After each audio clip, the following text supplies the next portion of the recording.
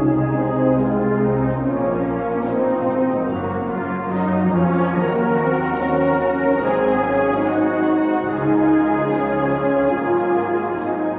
hello again, friends, and welcome back to our podcast, Saving Christianity. This is episode 15 in our bi-weekly series, coming to you every other Tuesday from Christian Family Online. And I'm your host, John Shields.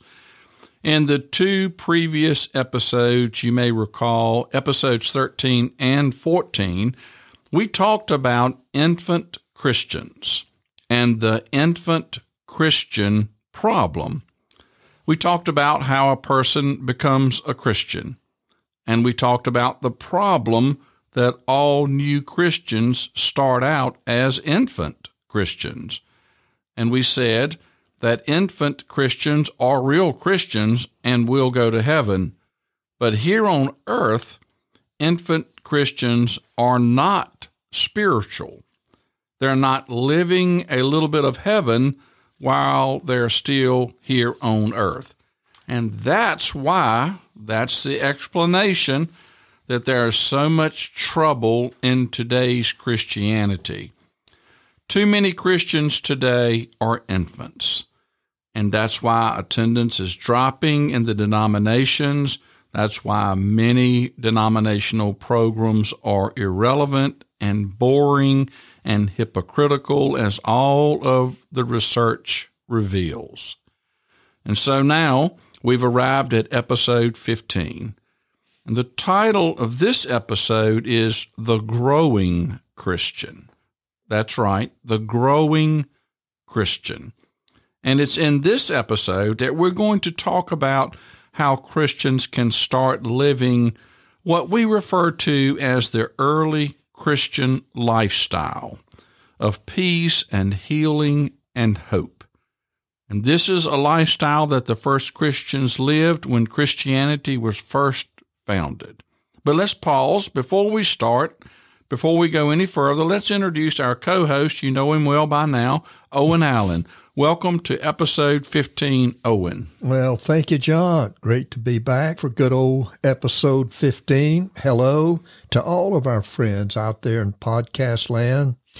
And let me tell you something, John and our trusty producer, Shannon, sitting here with us. I'm really glad to be here because spiritual growth is a serious subject that needs to be seriously talked about. Yeah, for sure. Now, something I want to stress, we've said consistently throughout these episodes that becoming a Christian, as they say in the signboards and church marquees, getting saved is the most important thing that any person can do. And so we stand on that and could stop there, as many people do. But at the same time, spiritual growth is what gives Christians the most benefit here on earth. Spiritual growth is what gives Christians the most supernatural peace, healing, hope, miracles, and guidance here on earth. So, the problem we have, John, you've already referred to it, becoming a Christian only creates an infant Christian. Becoming a Christian only creates an infant Christian. Right. It doesn't create a growing Christian. And yet, it's growing Christians who have the most supernatural peace, healing, and hope, John, as you just said. And influence. Yeah, that's exactly right. You know, the most important thing a person can ever do, certainly, is to get right with God and a right relationship with Him. And as the Bible refers to it, and a common way to understand it, we talk about being saved. And that gets us ready, or we're able to go to heaven. And certainly there's not anything more important than that. Yeah. But maybe not more important, but very important. If there's more to life on earth than just waiting to die and go to heaven. And Jesus taught that the kingdom of God on earth means we should have some of heaven's joys while we're still here on earth. Well, and that's right. That's true, John. So that's really the problem that we're trying to solve with these podcast episodes because, as we've said in previous meetings, today's Christians are not being taught how to live what we're calling the early Christian lifestyle. Yes. Or at least they're not being taught it clearly enough and long enough and often enough. You know, John, Christians were taught how to live that lifestyle in the first century. Yes. We're going to talk about that in a minute. But they're not taught how to live it today. At least, as I said, not completely enough. And so here's the weird result. Many Christians today remain infants all of their lives. Right. Think about it. Many Christians live their lives here on earth and die and go to heaven all as infant Christians, all as infant Christians. And the sad news is that includes a lot of pastors, priests, elders, deacons, choir leaders, praise team leaders, musicians, and all of the other denominational employees that we have today. Yeah, Owen, and I'll just throw in, and that is just a very light reading of the New Testament that is totally, and I emphasize, contrary to what the New Testament in its entirety teaches. Totally. Yeah, but Owen, you know, we're still in shock from the story you told in the previous episode, the tragedy about the pastor who took a rope and committed suicide in his own sanctuary. And I've actually, I didn't say it in the last episode, but I know there are other situations that just as tragic that I won't take the time to tell. So let's talk about the solution. Yeah. Remember, from the very beginning, we said we were going to be solution-based. Yeah. And so the solution to spiritual growth is for Christians to know what and how really that creates that behavior, that first century behavior. Exactly. The key is behavior. And I pray that all of our friends in podcast land right this minute get this particular point, John. And here's the point. Understanding what creates our behaviors, you just said, is, listen to this, the answer to all of our questions about Christianity. I could never get my questions answered growing up until I studied behavior. Listen, because when you read between the lines, what the early Christians were really teaching was the principles of behavior. They were teaching why Christians do the good and the bad things that they do. Why Christians do the good and the bad things that they do. Right. And today we tend to worry, and we've really got off balance here. Certainly right teaching matters, but not at the exclusion of right behavior. Amen. And the early Christians worried about how Christians behaved and speak about it all the time in all of the letters. They worried more about the good and bad behavior than they did about good and bad doctrine. Exactly. But you can, and Owen, you can have great doctrine and behave like the devil. Absolutely. And I know somewhat did. Yeah. Well, that's totally true, John. I mean, you have to laugh to keep from crying. So let's obey now the 3 ground rules that we established for this podcast way back in episode 8. When we said that we were going to define all of the key words that we were using. So let's define now this word behavior for our friends. And here's our definition. Let's slow down and get this. Behavior is a response to a situation. It's a physical reaction to a personal situation that's triggered by an internal motivator within a person.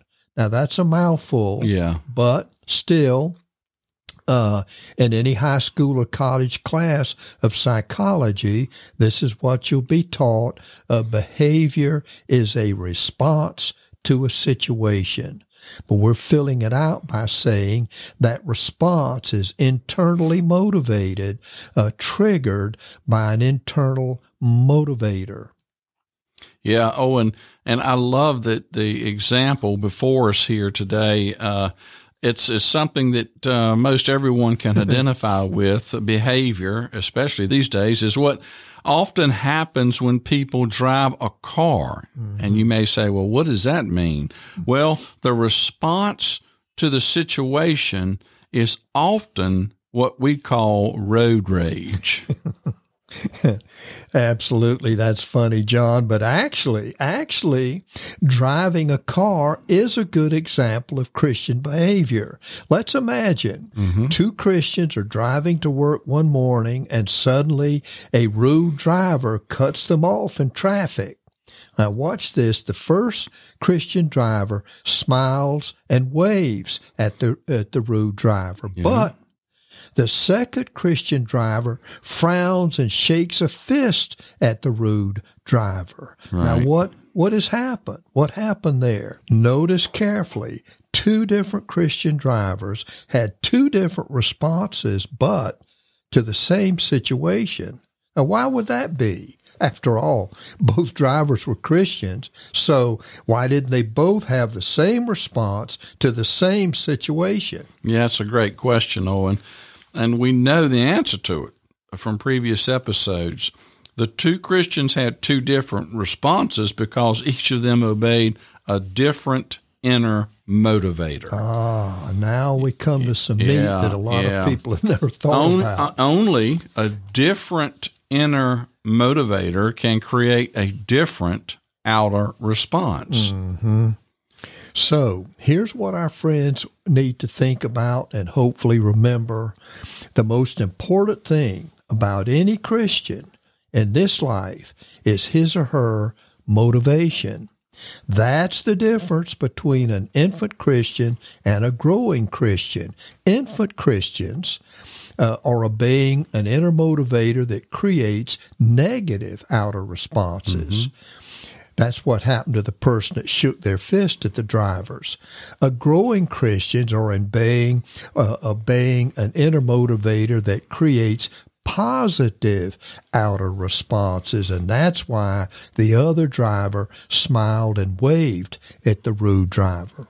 Yeah, I want to repeat that principle. Mm-hmm. The two Christian drivers had two different responses to being cut off in traffic because they each obeyed a different inner motivator. Well, that's right. The first driver, you're saying, he obeyed, or she, a positive inner motivator. And the second obeyed a negative inner motivator. See, right. and we see that in real life in the fact that the positive driver smiled and waved, and the negative driver frowned and shook a fist, and yet, and this is the scary part, they were both Christians. Yeah, and they both had bumper stickers that said, "Follow me to church." Yeah, see you in church on Sunday, that kind of stuff. Well, so, John, our friends will remember that on a previous episode we were showing the spiritual growth charts. And remember, those spiritual growth charts showed that Christians have two inner motivators, not just one. Their first motivator, and in most Christians that's their main motivator, is their selfish human nature.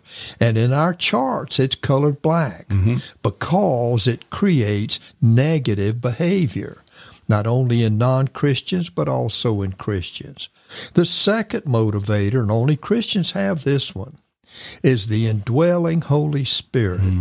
The Holy Spirit is colored white in our charts because He creates positive behavior in Christians. Yeah, that's true. And it's a simple, but it is a profound concept.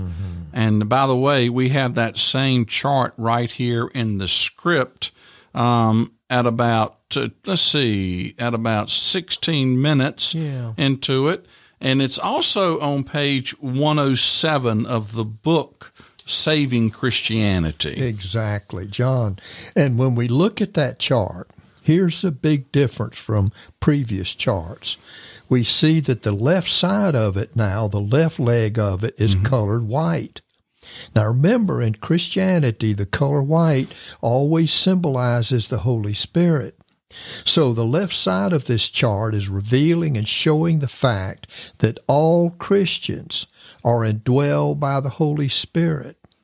And he's their second motivator. Right. Yeah. And he has the power to resist the negative motivations of our selfish nature. Yeah, which is obviously the primary point, one of the primary points he's given to us. Yes, hallelujah. But when you look at the chart, Owen, most of it's still black. Yeah. And so that means that this Christian's selfish human nature is still his or her biggest motivator. And then that means that his or her behavior is still mostly selfish.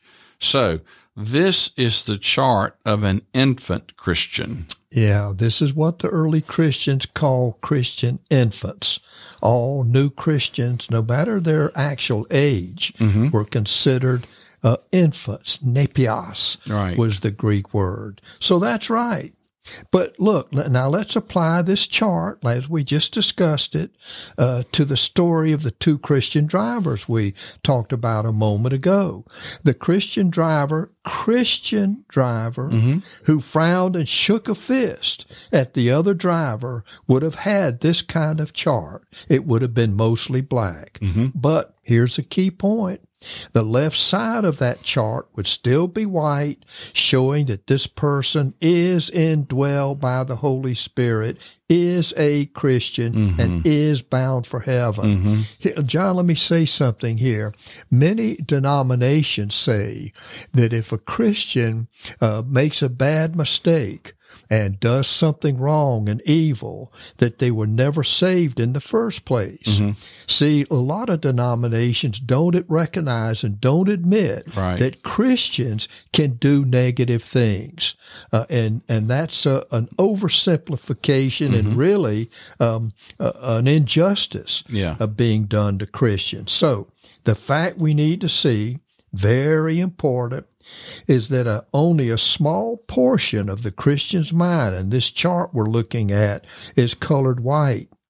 That indicates the Holy Spirit is only motivating a very small part of this Christian's mind. Said another way, the Holy Spirit is not the biggest motivator. I call it the majority motivator of this Christian's outer behavior. So what does that prove? Here's our proof. Here's our rule. All Christians have some positive behavior. They just don't have enough. Right. And that's why the average Christian today, according to Gallup polls, is no more spiritual than a non-Christian. Why? Because the average Christian today is not letting the Holy Spirit motivate enough of his or her mind. Yeah, and Owen, that statement alone answers so many questions. So, for our listeners, let's summarize.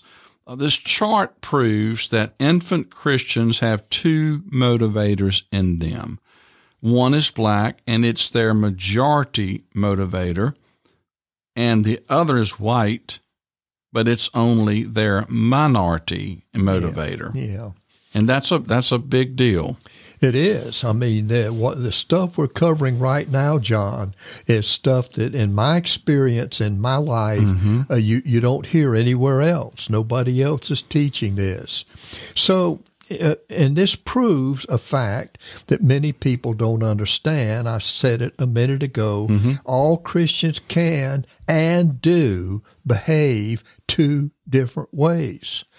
all Christians can and do have a daily mixture, let's call it, of positive and negative behavior. Tragically, though, the point we're making today is that mixture is mostly negative in infant Christians. Yeah, and again, that's why Gallup polls, and let's bring it a little closer to home.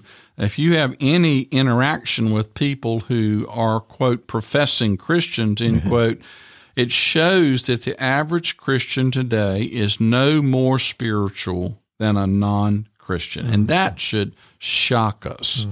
And it's because there is a reason for that, that today's average Christian is an infant Christian.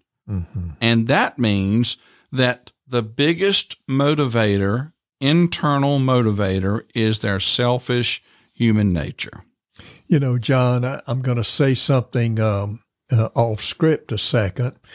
I'm involved in a situation right now in a major Christian denomination where there's great unrest and gossiping and all kinds of trouble among the choir members. You know, I'd never heard this till I met my wife. You know, Joanna has been a professional choir leader all of her life. And one of the first things she ever told me was, the music department in any congregation is the war department. The war department. Yeah. And I always thought that was cute, but sadly it's true. Yeah, for sure. Because that's where your jealousy, your pride, who's going to solo, who's going to sing what part, yada, yada, comes up. And what is that? Selfish human nature. Yeah.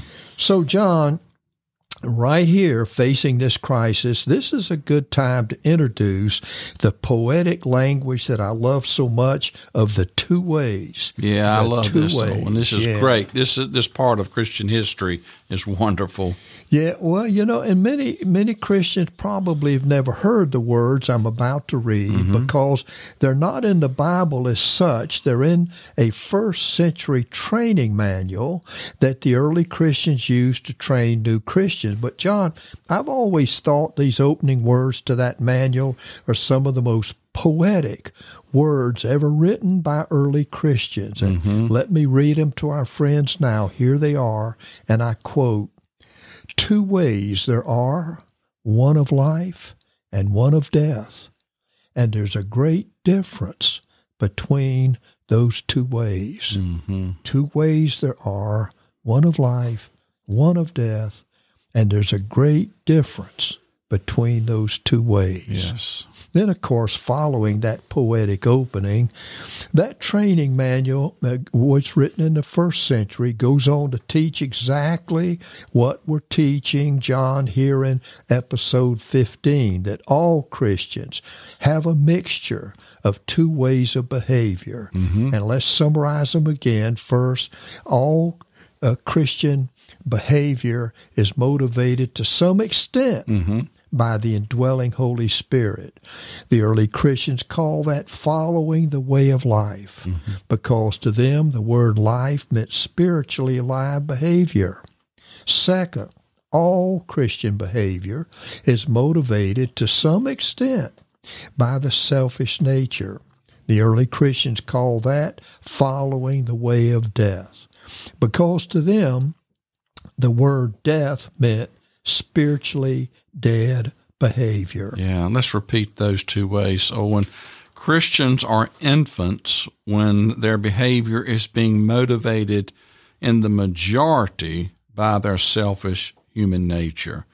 And Christians are growing spiritually when their behavior is being motivated in the majority by the indwelling Holy Spirit. Right. We all need to look in the mirror and know that we have a mixture of positive and negative responses to life as we go through each day. And, you know, and I think our friends need to know this. The same teaching, the two ways teaching we're mentioning, is actually taught in 9 different books of the Bible. It's just taught there in different words. Those poetic sentences that I read are not per se in the Bible. On top of that, It's also taught in Christian letters that were not included in the Bible.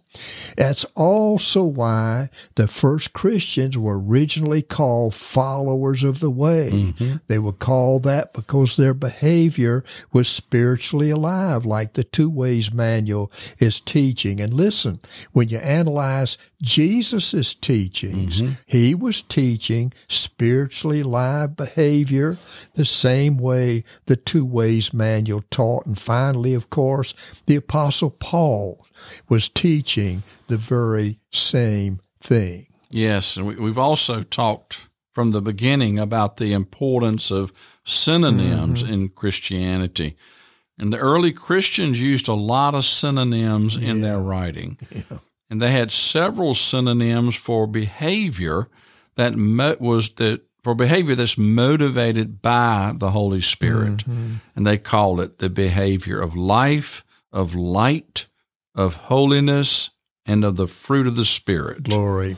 Yeah, and looking at the flip side, the negative side, some of the mm-hmm. synonyms they use in the Bible and in their letters were that the selfish human nature is the behavior of death and darkness. Jesus used that a lot. Mm-hmm. And infancy and the works of the flesh. Yeah. So now let's go back and to obey the 3 ground rules we agreed on back in episode 8. Mm-hmm. Let's define the fuzzy term spiritual behavior.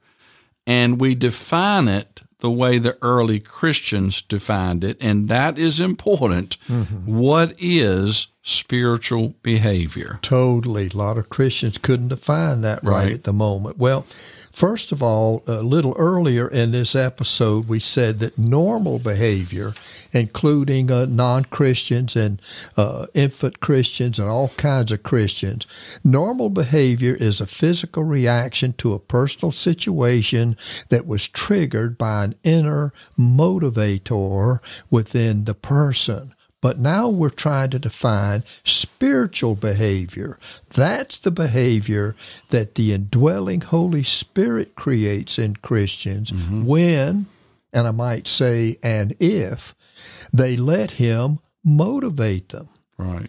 And I think the easiest way to define that, John, is to read a few more sentences from our book, Saving Christianity, and I quote, "What the indwelling Holy Spirit produces in Christians is an outer behavior of love, joy, peace, patience, kindness, goodness, faithfulness, gentleness, and self-control." Yeah. So Christians who are growing spiritually are going to respond to daily situations with that kind of supernatural behavior. And that kind of supernatural motivation only comes from the indwelling Holy Spirit within Christians. That is so important. Yes. And now let's look at the flip side, the negative side. Let's define unspiritual behavior in Christians. And remember, we're talking about behavior coming from real Christians. It's just that it's coming from the Christian's selfish human nature.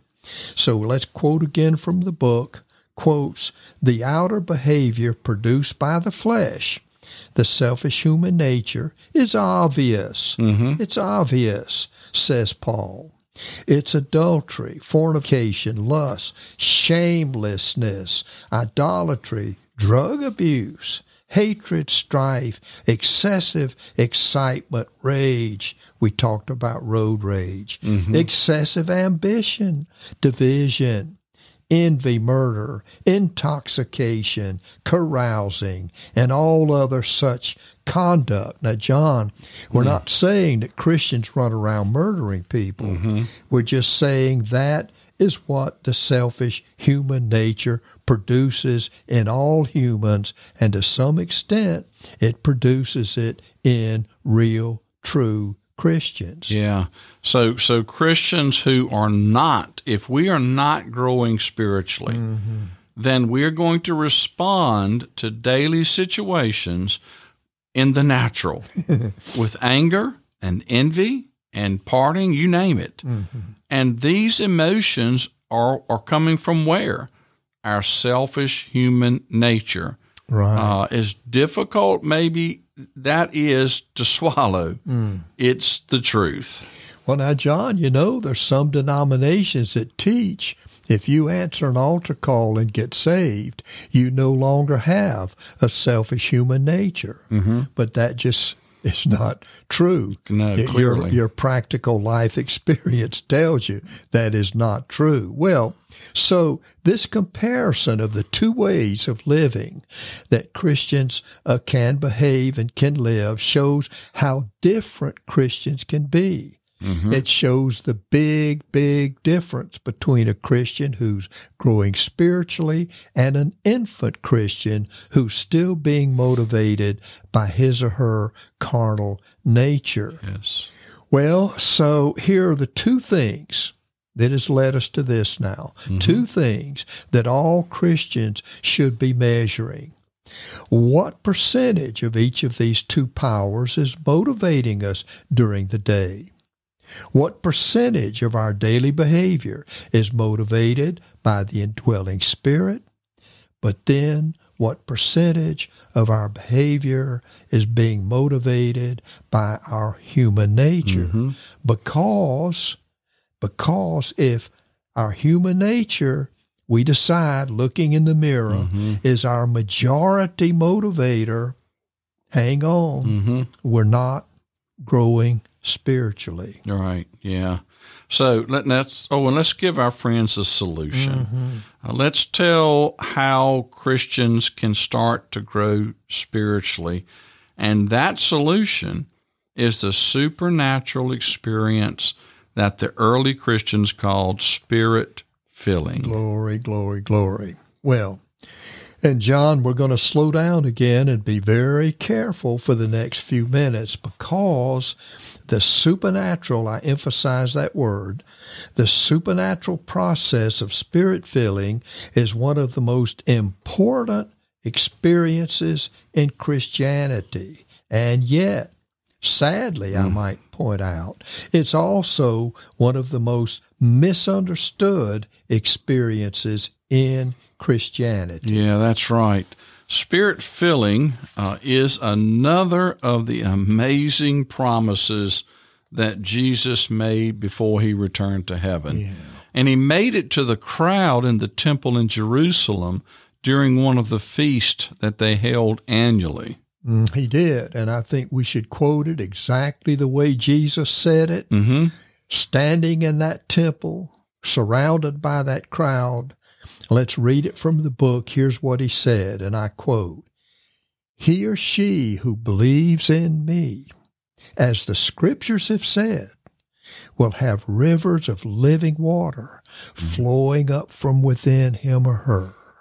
He or she who believes in me, as the scriptures have said, will have rivers of living water flowing up from within him or her."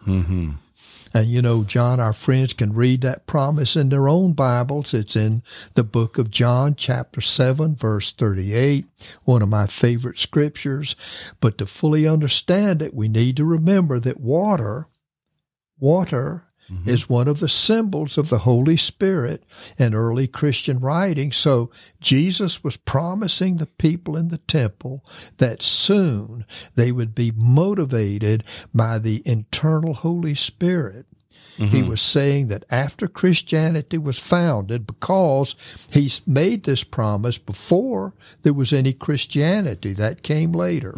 He was saying that after Christianity was founded, the Holy Spirit would be a river of supernatural motivation flowing up from within Christians and filling their minds. In other words, he was prophesying the process of spirit filling, meaning the Holy Spirit could fill our minds and produce spiritual growth in our lives. Yeah, that's one of the most incredible promises ever made in history. Totally. And it came true on the day of Pentecost, as we saw in episode 13. So Christians are only different from non-Christians in one way. and that is a Christian can be Spirit-filled and can grow spiritually. Non-Christians can't be Spirit-filled and can't grow spiritually. And that's the dividing line there. And that's a big line. Yeah. That's a watershed, Yeah. a continental divide. It's right. And now we have another chart, John, showing this. And as a matter of fact, it's right here in this script. It's somewhere around 36 minutes in. And it's also on page 127 of our book, Saving Christianity. I'm looking at it now. And it's half black and it's half white. And the chart shows that there's a tug of war going on in Christians who are growing spiritually. Think about that a second. It shows the Holy Spirit on the left, colored white, and the selfish nature on the right, colored black. And it shows that both are trying to be the dominant motivator in this Christian's mind. You know, John Peter wrote about this, but a lot of growing Christians are double-minded. Right. They're spiritual one day and carnal the next, depending on which motivator is winning the race on that given day. Yeah. So there's two issues facing growing Christians. First, what can we do to be Spirit-filled? And second, how can we know that we are Spirit-filled? That's two biggest. Yes. And let's remind our friends before we get to that it is God's will. It is God's will for all Christians to be Spirit-filled. Why? The answer's simple. God doesn't want the kingdom of God on earth made up of only infant Christians. Right. He wants the kingdom of God on earth made up at least of some spiritually growing Christians, and hopefully all of them. Yeah, and that's a fact that many people have never thought about, unfortunately. Yeah, and so how do we know that? How do we know that Spirit-filling is God's will? We know it because the early Christians taught it. One quick example is a letter from the Apostle Paul. He was writing the Christian small groups in the city of Ephesus, Turkey, and he told them to do something very interesting. Here's what he told them, and I quote, "Be filled with the Spirit. Be filled with the Spirit." Now, our friends can see that in their own Bibles in Ephesus, chapter 5, verse 8. But here's something very surprising. Paul wrote these words in the Greek command tense. We don't have that tense in English. But in the first century, that was the tense that army officers used to issue orders to their troops. So, Paul wasn't giving the Christians in Ephesus a suggestion or a recommendation or a hint. He was giving them a military-style order. He was saying that it's God's will for all Christians to grow spiritually by trying to be filled with the Spirit. And that tells us two things. One, all Christians can be Spirit-filled. Two, all Christians should be Spirit-filled. Yeah, I just want to add, it's Ephesians 5, okay, in the New Testament, Ephesians 5, and it's verse 18. Yeah, beautiful. Now, I think our friends should know that in the original Greek word, the one that Paul used for filled in this verse means to fill to the brim, to possess in full measure, or to be complete in every respect. Man. Filled is a powerful word in the original Greek. Our friends ought to stop and think a minute. What would it mean to be filled to the brim with the Spirit? To have Him in full measure, to have His power completely in every respect. My goodness. But I know that we should even be a little more specific with our friends. We're still talking about how, H-O-W, how Christians can be Spirit-filled. What's the process? And to help explain that, let's now introduce the 51% rule. Yeah, we should for sure, because the 51% rule is an important part of the process. And Christians immediately see the principle involved as soon as someone tells them. Yeah, I've never mentioned this, John, to another Christian that their eyes didn't light up and they say, wow, I never thought of that. Christians see the 51% rule immediately because we all use it in everyday life. That's just the rule that says 51% of anything is the majority of that thing. 51% of anything is the majority of that thing. For example, if you own 51% of the stock in General Motors, you're the majority stockholder of General Motors. But here's something. The same rule is true in chemistry, insurance, finance, law, medicine, and many other fields, and so we're also applying it as a measure of Christian spirit-filling. Well, how does all that work? Here's how it works. When the motivation of the Spirit floods up within us and influences 51% or more of our minds, we're Spirit-filled. And if the Holy Spirit is influencing us but less than 51% of our mind, then we're being influenced, and that's a good thing, but we're not filled. Right. And that's why Christians today are not spiritual. Right. They're being influenced by the Spirit to some small percentage, and that's a good thing, but they're not filled with the Spirit. Yeah, it's a starting point. Yeah, I think it's important to remember that every Christian is influenced by the Holy Spirit to some small extent, because all Christians are indwelled. And so the Holy Spirit is all part of the salvation, making it possible. Yeah. So all Christians, by virtue of that, would have occasional spiritual experiences. But all Christians don't have spiritual experiences every day like Spirit-filled Christians do. And you can see that just makes sense. Yeah, and you know, John, I tell my story earlier in one of these episodes that I was a Christian from the age of 11, but I was never Spirit-filled, had never heard the term, didn't know what it was until I was in my 30s.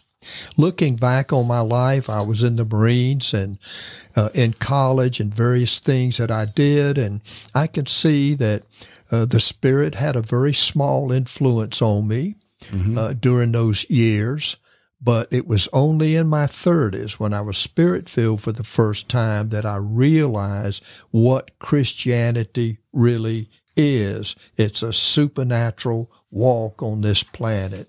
Yeah. Well, let's review the two things we want to measure then with Spirit-filling is how much of a Christian's mind is filled, and number two, how long is that Christian's mind filled?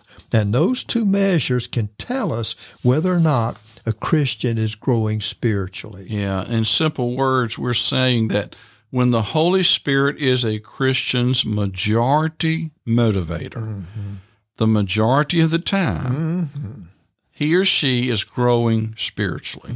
And that's how we live the early Christian lifestyle that we've been talking about from the beginning. Yeah, from the first episode.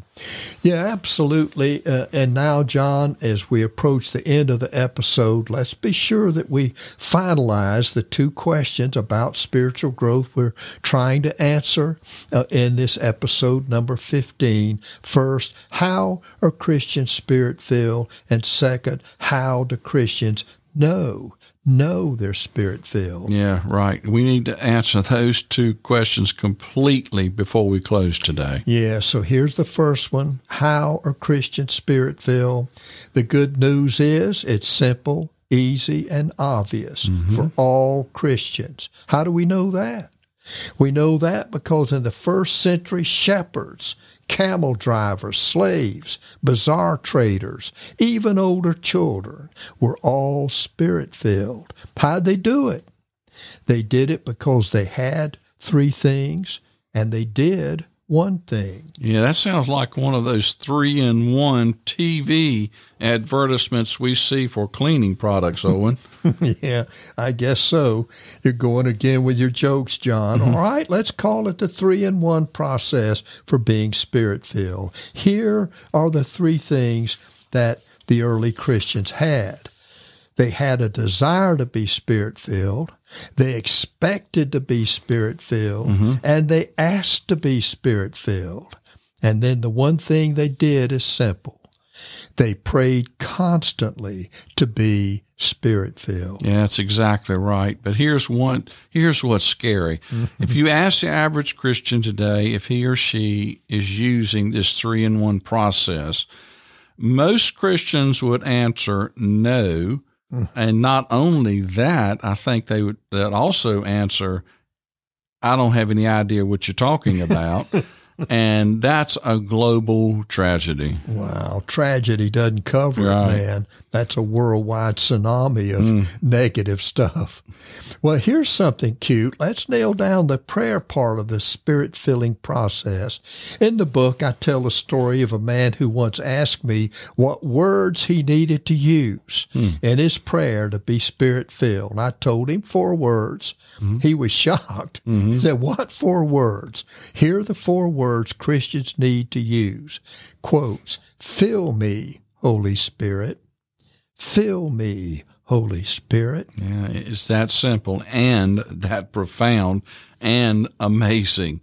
But Jesus promised us in Luke, in the New Testament, in chapter 11, verses 9 through 13, that everyone who asks for the Holy Spirit, guess what? Gets the Holy Spirit. So we know those 4 words work. Absolutely. And now, John, let's close our last question. How do Christians know? I hear this a lot. How do Christians know that they're Spirit-filled? Well, the short answer is they feel it. Bingo. And that's the answer. Yeah. Spirit-filled. That's the point of it all. Spirit-filled Christians feel it. That's the mark and the sign of a Spirit-filled Christian.